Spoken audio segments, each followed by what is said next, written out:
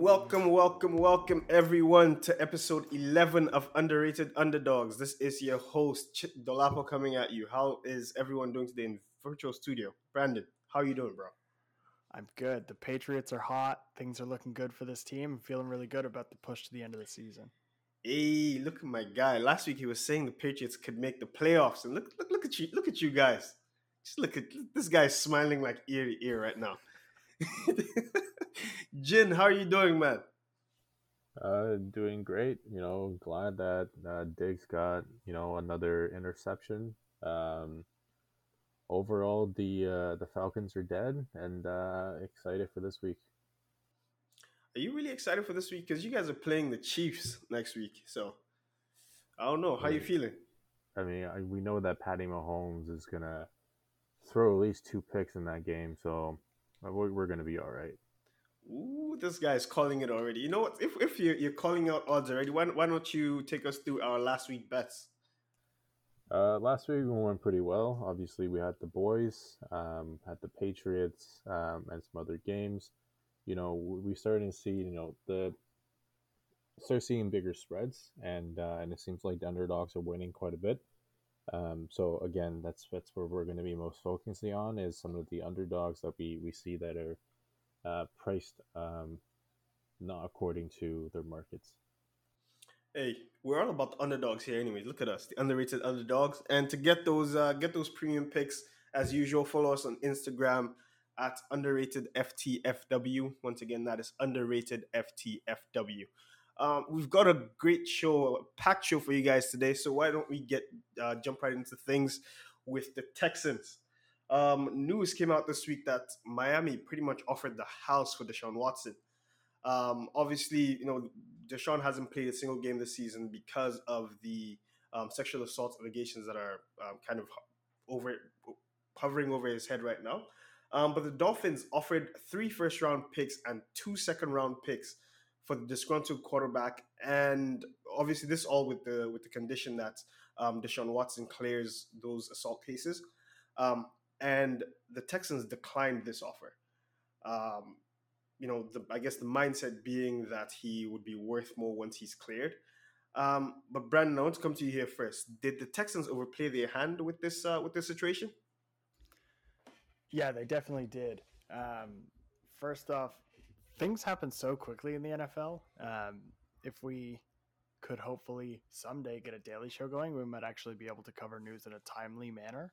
But this happened probably hours after we recorded last week's pod, and we had to wait a week to talk about it. Um, but they definitely overplayed their hand. I don't know who leaked this, but this was the last bargaining chip they had at the negotiation table.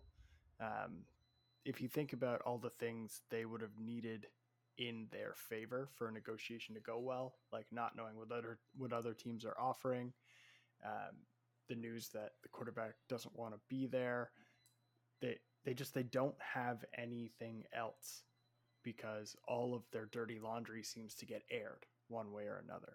So they don't have any cards to negotiate with. They don't have anything because it's all public information. So, I mean, the breaking news from Jay Glazer was that they think they could get a better offer than 3 first round picks and 2 second round picks. I'm surprised that offer was even presented. Um, I don't think they're going to get a better offer. The other part of that is Deshaun has to okay the move. Like they can't just take the highest bidder because he has a no trade clause. They have to get his permission for the trade to even go through. And as it stands right now, according to most reporters or most analysts, that Miami is the only place he wants to go for the time being. So I don't know what they're going to offer, but I know Miami's not going to go back to the negotiating table later on with more of an offer. They're going to come back with less. So I don't know what they think they're going to get, but this was the best. Yeah, this was 3 first rounders, 2 second rounders. That's quite the haul. Jin, as a betting man, do you think the Texans are right in betting on themselves with this one? No, I think the Texans made a huge mistake here by getting cold feet because come next off season, he's not going to be worth more than two first round picks. moving forward, especially now the league knows that the Texans are being greedy. Everybody's not going to try to offer him up. Even I don't think even Miami's going to try to do anything, and they're just going to watch the Texans burn up their cap for the next 5 years because next year is when Deshaun's extension kicks in. At that point, the Texans will be glad to get anything for him just to get rid of the cap space that they're going to have to need for their new team. Um, so overall, I think the Texans are. I don't know what the Texans are thinking. Like at this point, like it makes no sense. Like like you essentially you're getting 5 starters for Deshaun Watson. You know, going back, that seems like a really good deal. With the player that you don't want on your team that doesn't want to play for you. But it just seems like the Texans just never wants to let him go for whatever odd reason it might be. But overall, I think the Texans made a huge mistake here not trading him before the trade deadline because moving forward next season, he's not going to be worth essentially anything, and people are just going to laugh at the Texans, and they're going to try to get rid of him for like a fifth-round pick just to get rid of that cap space. Yeah, I don't think he'll fall as low as a 5th-round pick, but by the time this gets resolved, if it gets resolved, he's going to be at least 1 year removed from the NFL. That'll bring his value down. I also think this might be a crazy thought, but the idea that Patrick Mahomes isn't doing this well right now, if that continues, that could work against the Texans also because they were drafted in the same year. And if Mahomes goes on the down because everybody figured him out, maybe that's the case with a lot of the quarterbacks. They get figured out. They don't play at the performance that they once did earlier on. Deshaun was a top QB a year removed from football, and now maybe he's going to come back with the same trajectory where he doesn't play as well. So I don't think the value of a player doesn't go up as they get older. So I don't know why they would ever get more, especially if he's not playing. It would be different if he was James Hardening the situation and playing through it and showing everybody that he can still ball, but that's not what's happening.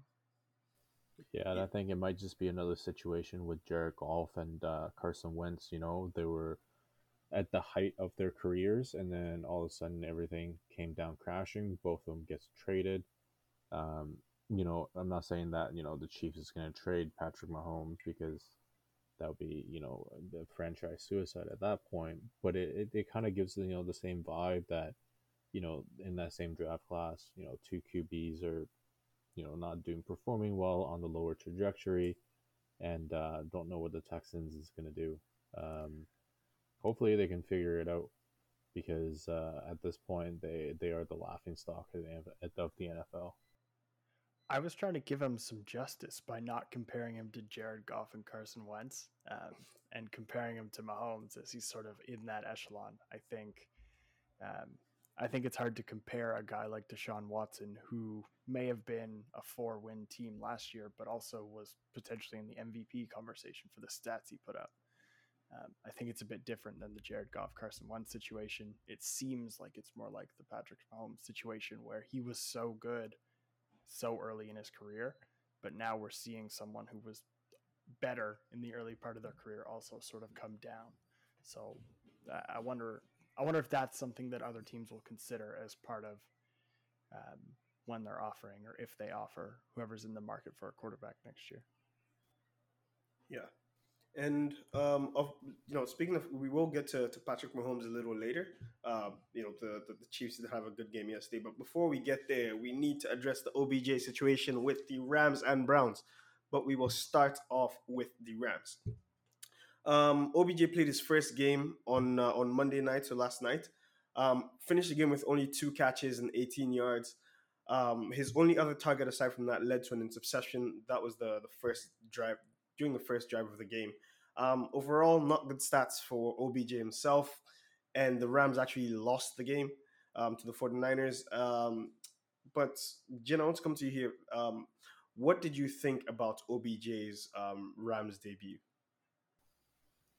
I turned off the game after essentially the first quarter. Um, it just seems like the Rams are just confused.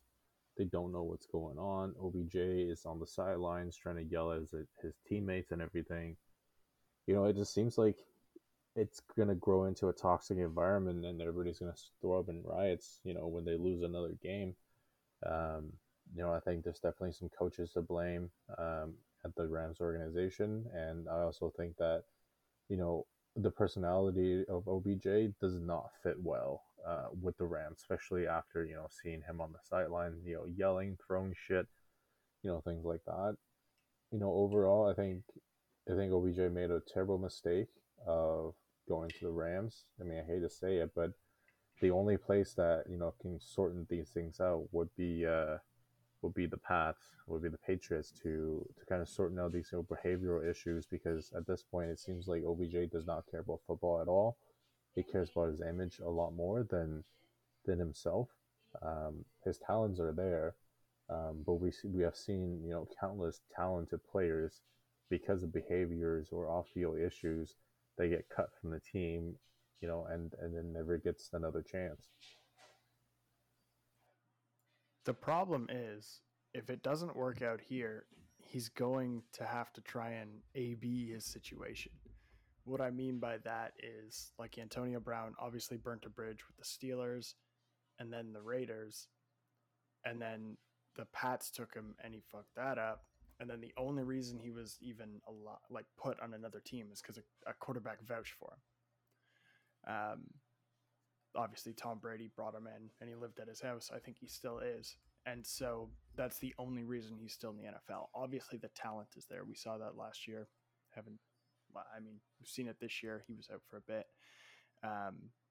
But the same thing could happen to OBJ, except he doesn't have a quarterback to vouch for him, unless Stafford does. So I don't really know how that could happen, but he might AB himself.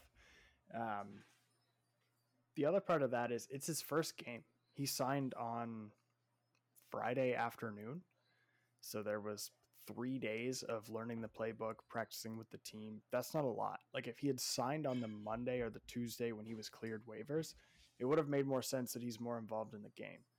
But with only 3 days to prepare to fit into an offense, and obviously he has an elevated position because Woods is out, he wasn't going to get a ton of targets. He wasn't going to have a big game unless he got a big catch.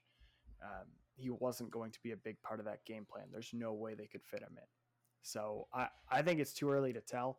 I do think he's got the talent. I think Stafford is a way better quarterback than Baker Mayfield. But hopefully he doesn't burn a bridge having tantrums on the sideline, because then he could be in a similar situation as Antonio Brown. But you're right, Jin. I said it last week. I'll say it again this week. If he wanted to be the number one receiver at a good franchise, the Pats would have been a great place to come. Now, in LA, sure, he gets the star of being in Hollywood, but he is not the number one, and he's not going to be the number one. So if he's okay with that, that's great. But if he has another tantrum because he isn't the number one, no one's going to pick him up. Yeah, I definitely agree with you when it comes to the situation. Coming as from a Cowboys fan, it's both happy and sad that seeing the trajectory of OBJ. I mean, it's great that he got out of the Giants. Giants essentially, like I said last week, Giants achieved their goal. Their whole goal was to trade him to a place where his career is gonna die, and his careers did die, or at least for the time being did die in Cleveland. Overall, I mean, I think the Giants end up wasting the first round pick. I think the only person that essentially overall, if you kind of look back to the trade that they made, it seems like the Browns actually got a better, player by getting rid of by getting OBJ, because Olivier Vernon is actually part of the trade that went to the Browns, and he's still on the Browns roster, while the two players, as well as the first round pick that was sent to the Giants, Jabril Peppers is the only person that remains. The first round draft pick didn't work out well. The other player got cut a couple seasons ago. So, overall, I'd say that, the Giants achieved their targets or their goals. Cleveland, ended up not doing terribly on the trade, minus OBJ. And I think OBJ just needs to focus, but I don't think he can. I mean, he's in LA, has a sick mansion out there, doing all the partyings and everything like that, which we all know that can turn leads to many things happening. Hey, maybe you never know. He might get into it on vacation, or whatever it is, and there goes his rest of his careers, and he's going to be, his legacy will be, like the crybaby of the receivers versus people remembering him for that one moment where he, made the catch. Yeah, and kind of wrapping that up with the OBJ situation, you did bring in the Browns. Wanted to touch on the Browns as well. Last week they kind of played their first game without OBJ. Ended up in a huge win against the Bengals. They dominated in that game. But that was not the case this week at all. They got absolutely manhandled by by Mac Jones and the Patriots. If you could see Brandon right now, man. If only you could see Brandon. I can't wait for this thing to turn to a video. Brandon is like smiling from ear to ear. He can't even hold himself. But yeah, the Patriots won that one pretty handedly, 45-7.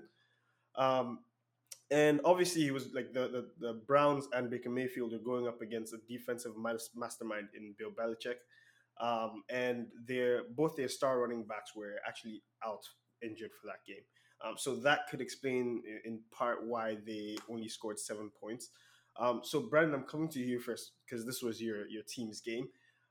Was Sunday night's game just a blip in the in the radar for the Browns, or is that a sign of things to come for the Browns? It's been a sign all year. Like, first off, the Patriots kicked ass. Mac Jones kicking ass. And obviously, you guys have heard me rant about how I vouched from him since way before he was drafted. So it's good to see these things pay off in games like that. But the missing piece, obviously, is an OBJ. He's been in and out of the lineup with injuries. The missing piece is the run game. And when both starting running backs were named out for this game, I was worried because Damien Harris has been such a big part of the Patriots offense that I was worried about how that would go. But we adapted, and Baker cannot.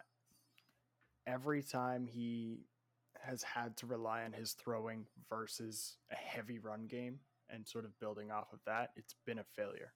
As soon as the run game gets shut down against the Browns, they don't score. They can't come back. I don't know why Baker is being sold as this huge next contract guy when it's very obvious that he's a game manager. So, I mean, I think the Browns are pretty high up in the Super Bowl odds to start the season. And I feel like, along with a lot of people, I wouldn't say losing hope. I never even believed it. The Browns find a way to do Browns things. And this is it. Nick Chubb gets injured. This season is going to go terribly. They need him in the lineup. They could do with or without Baker. They could do with or without OBJ. The missing piece is Nick Chubb. That's it.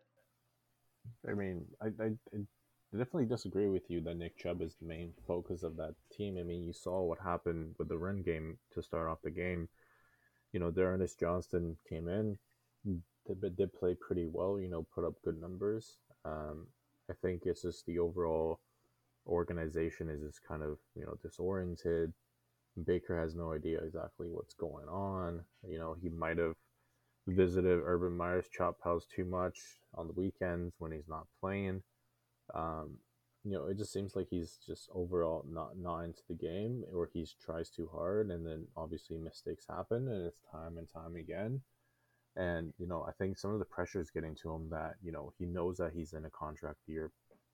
He wants to get that next year contract, but that pressure is mounting onto him, and it's not doing well for him. I mean, overall, I think the Browns are, the Browns is the Browns. Even though they got a pretty good offense, pretty good defense. I think it's the front office. Draft really well, did everything well, but it seems like they're stuck in their their own world, and it's not going to be any changing anytime soon coming up. Not to mention, their defense is normally very good. Like, their defense is normally top 2 the past couple of years in the league. Like, very, very good. Like, you dread playing against them good. And that didn't seem to be the case. That, I think, is just a blip. Like, that defense will come back. Obviously, they've got a ton of stars on that defense. So I think on the whole, the game was a blip. But I don't agree with you. I think Nick Chubb is a bigger part of that running game than you realize. I don't think Dearness Johnson is bad. Obviously, he had a couple hot starts. And he had a really good game the first game.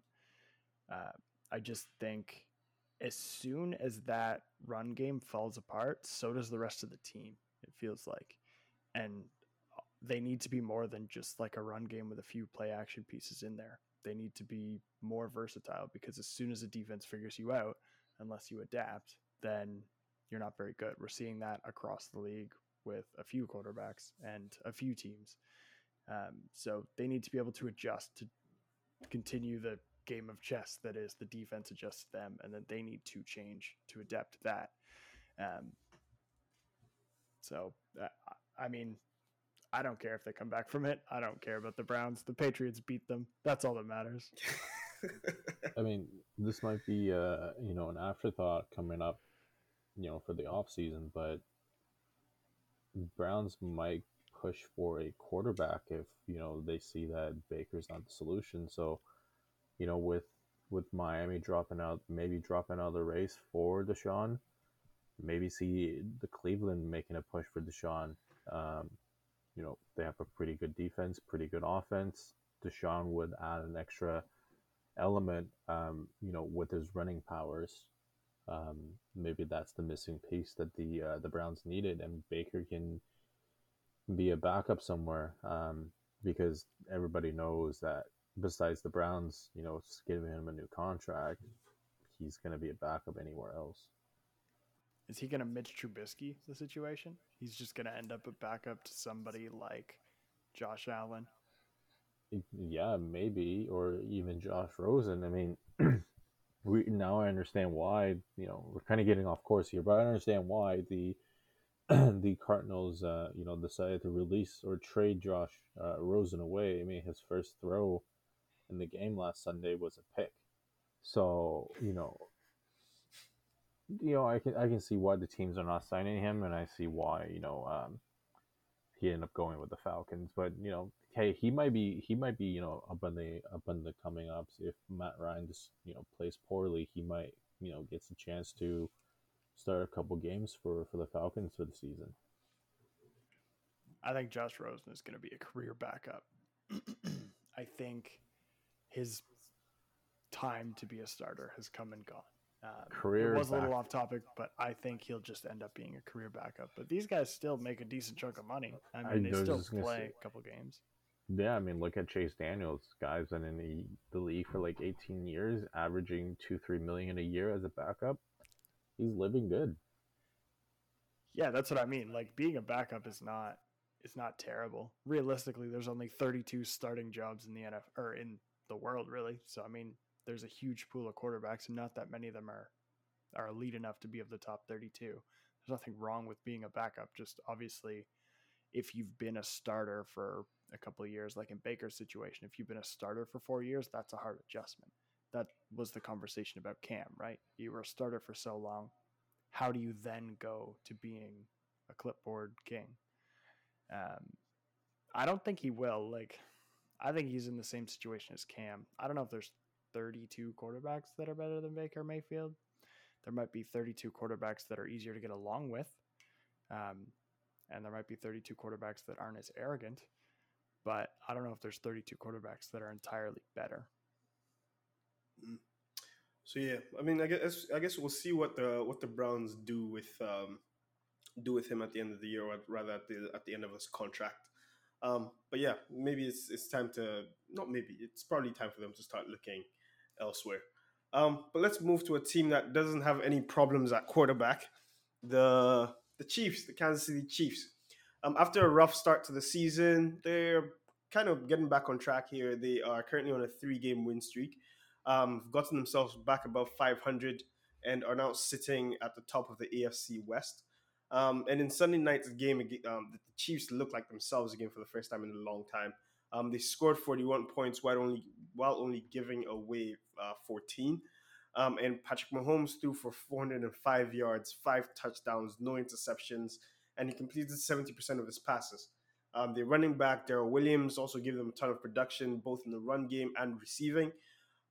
So, Brandon, I want to come to you here. Is it safe to say the Chiefs are back? Look, I know that New England fans are brutal and terrible and rude, but Chiefs fans, you guys are way fucking worse. Holy shit. Mahomes is having a bad year because he's human and defenses have figured him out and he's still in the process of adjusting. And as soon as they win a couple games, you're back on the Super Bowl bandwagon, which is insane. So the Denver Broncos did this in the beginning of the year where they won 3 games and they were 3-0 and they were the talk of the league, but they beat the Jags, the Jets, and the Giants. And this is the same thing with the Chiefs are back. The Chiefs are back because they beat the Giants by a field goal. They beat Green Bay without Aaron Rodgers, which is basically without a quarterback. And they only scored 13. Jordan Love had 100 different attempts to try and tie that game up and just screwed them all up. Like, I would say Jordan Love lost that more so than the Chiefs won that because they only put up 13. And then the Raiders stunk this weekend. Like, they had nothing going for them. And Derek Carr looked like classic midseason meltdown Derek Carr. So, I mean, yeah, they look good on the stat sheet, but the game I'm excited for is going to be the one this weekend because that'll show if the Chiefs are truly back. Can they come back and beat a stacked, hot Cowboys team? Or are they going to have to just beat all the other teams that are subpar and get themselves into a playoff spot and then have a challenge before we can see if they're back? But I don't think it's weird that Patrick Mahomes would have an off couple games or off season or half season or however many games it takes him to get it back. He's going to adapt. He's too talented not to. It's just, I don't know if I'd be beating that drum with these last 3 wins. Jin, I know the Chiefs are going to be facing your Cowboys this weekend, and you mentioned earlier that you are pretty confident about you got your boys winning that game. But just in general, how do you feel about the Chiefs right now? Are they on the up and up, or do you still think this is this isn't very good for them? Overall, I think the Chiefs are just, they're going to be, overconfident going into the game for sure. Thinking that, they beat a pretty solid team, but, the Raiders are the Raiders. And Brandon, I'm going to give you an option right now. You have the option to eat 3 Popeyes biscuits instead of eating 6. So half of the amount right now. I'm going to give you that option because from the looks of it, you are going to lose your bet at the end of the season. And, I'm giving you a way out. But, kind of going back to the Chiefs, it just seems like, for the first time in a while that everything sort of clicked in. But, they're going to be playing the Dallas defense where, one of their weaknesses is Patrick Mahomes throwing, interceptions, and the Cowboys are coming in top 5 in the league of takeaways. So I think that's definitely going to have a huge impact on the overall passing game for Kansas City. They're going to try to figure things out. But overall, I think the win streak is going to end this weekend for the Chiefs. It just doesn't seem like it seems like they used up all their gas in the gas tank for this game for the Raiders. It just seems like nothing's really going to be clicking for the Cowboys game. You must have been reading my notes, Jin. because I'll read my notes on the podcast so everyone knows how I feel about Derek Carr right now. This will be the absolute last time I buy into Derek Carr hype and the last time I bet on the Raiders in any way, shape, or form. are the notes that I wrote for this particular section. So, I mean, if you're honest about, or if you're serious about the buyout, I will absolutely do it. And then just bring a couple extra biscuits aside the Popeyes meal that you still owe, and I'll eat them. This is my early cash out. I'm trying to redeem it. No. Well, regardless, just make sure we have the video. Just make sure we have the video. I mean, if you really think about it, the Popeyes, meal that I'm bringing over already has one for him. He has to eat another 3, so that's 4 in total. He's gonna die before he gets to the second one. So, oh man, was it last week at the right after we were done the show? We're looking at the caloric content of the Popeyes biscuits. and it's like 400. No, it's 480 calories, I believe, per biscuit. Per biscuit without butter. 407 to be exact. It did give Brandon the option to lather on as much butter as he wants to help him to go down a lot faster. It's up to him. He's already enjoying a 4-piece there, so there goes 1,600 calories. 4 biscuits, that's another 1,600 calories.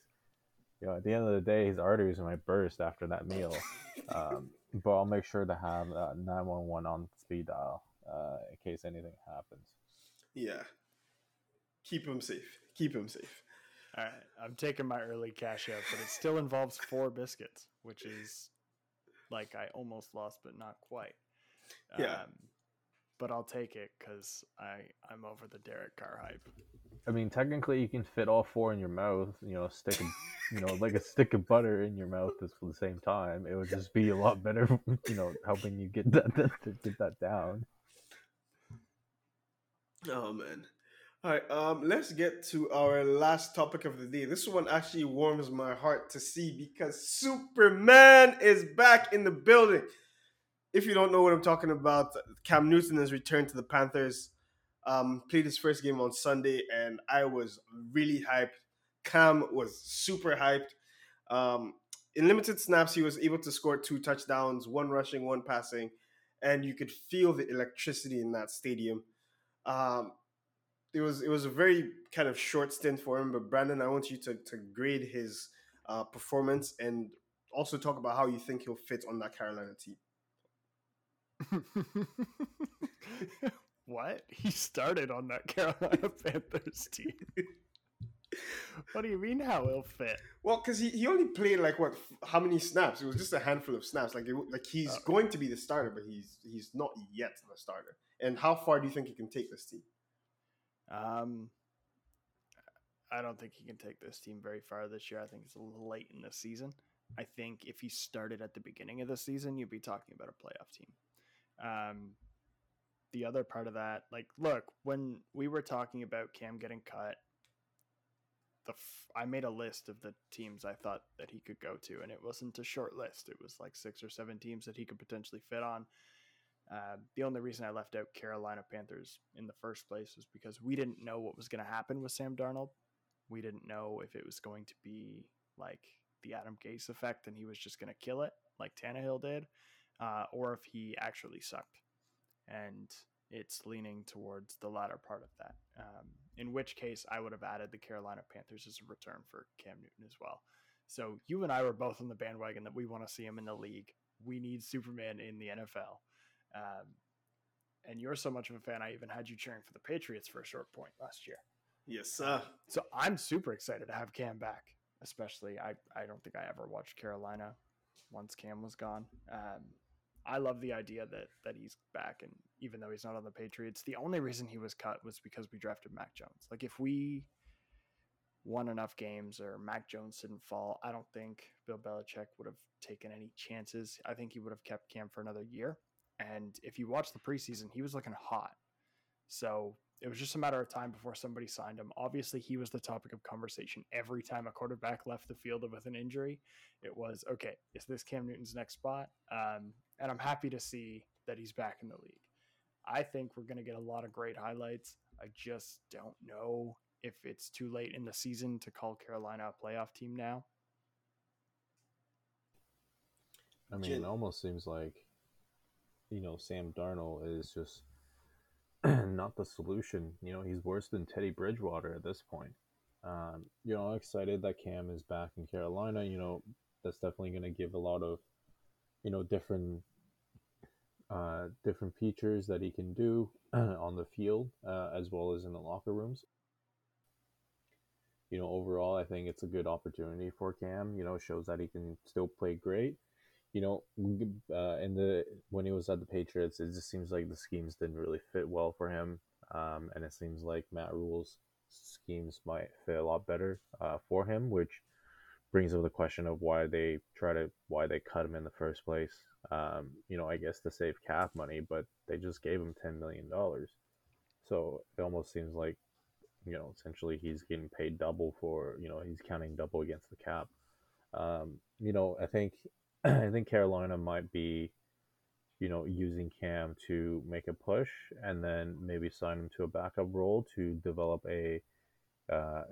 maybe a rookie quarterback in not the first year, but maybe in like 2 years, because they did pick up Sam Darnold's contract in the offseason for this 5th year, so they're going to be on the hook for his full guarantee, which I believe is around $26 million, which is roughly about 10-11% of the cap that we're going to see in the next season. So they're going to have to be, playing the numbers really well.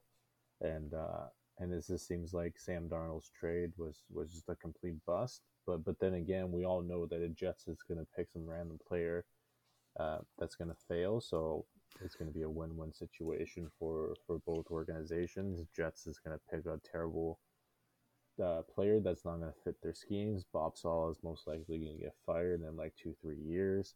And the quarterback carousel is going to, and coaching carousel is going to roll over on the Jets over and over again. And maybe you never know. Zach Wilson might be the talk of the town in 3 years when he gets cut or traded to another team from the Jets. I was just looking at the NFC standings. They're actually in a playoff spot as of right now. That being said, the NFC is pretty tight. Like, if you take into account that the Packers, Cardinals, Cowboys, Bucks, and Rams are 5 of the 7 playoff spots, essentially, we just assume those teams will probably make the playoffs at this point. That only leaves 2 spots, and there's a big gap between the rest of them. So, I mean, they might sneak in on the wild card. Ooh, Superman on the wild card. But if they sneak in on the wild card, they're going to be playing like the Cardinals, the Cowboys, or the Bucks, or the Rams. So, like, that's... Yeah. I don't know about making it past the wild card round. But I was just looking at it, and I was like, oh, yeah, I forgot. Aside from the 5 teams atop the NFC, the rest of the NFC stinks. Yeah. So maybe we can see Cam in the playoffs. That would be beautiful. At least the wild card game, that'd be fun. See if Superman can capture some of that old magic. But that brings us to the end of our show. As usual, if you stayed this long, hit that subscribe button. If you are listening to this on YouTube, make sure you hit that subscribe button. Leave a comment down below. Help us out with the algorithms. And we will be back again next week with another episode. Also, don't forget to follow us on Instagram, underratedftfw. And as I said, we'll be back again next week with another episode. And until then, if you think you work hard, whoever edits Cam's vlogs works even harder. Have a great day.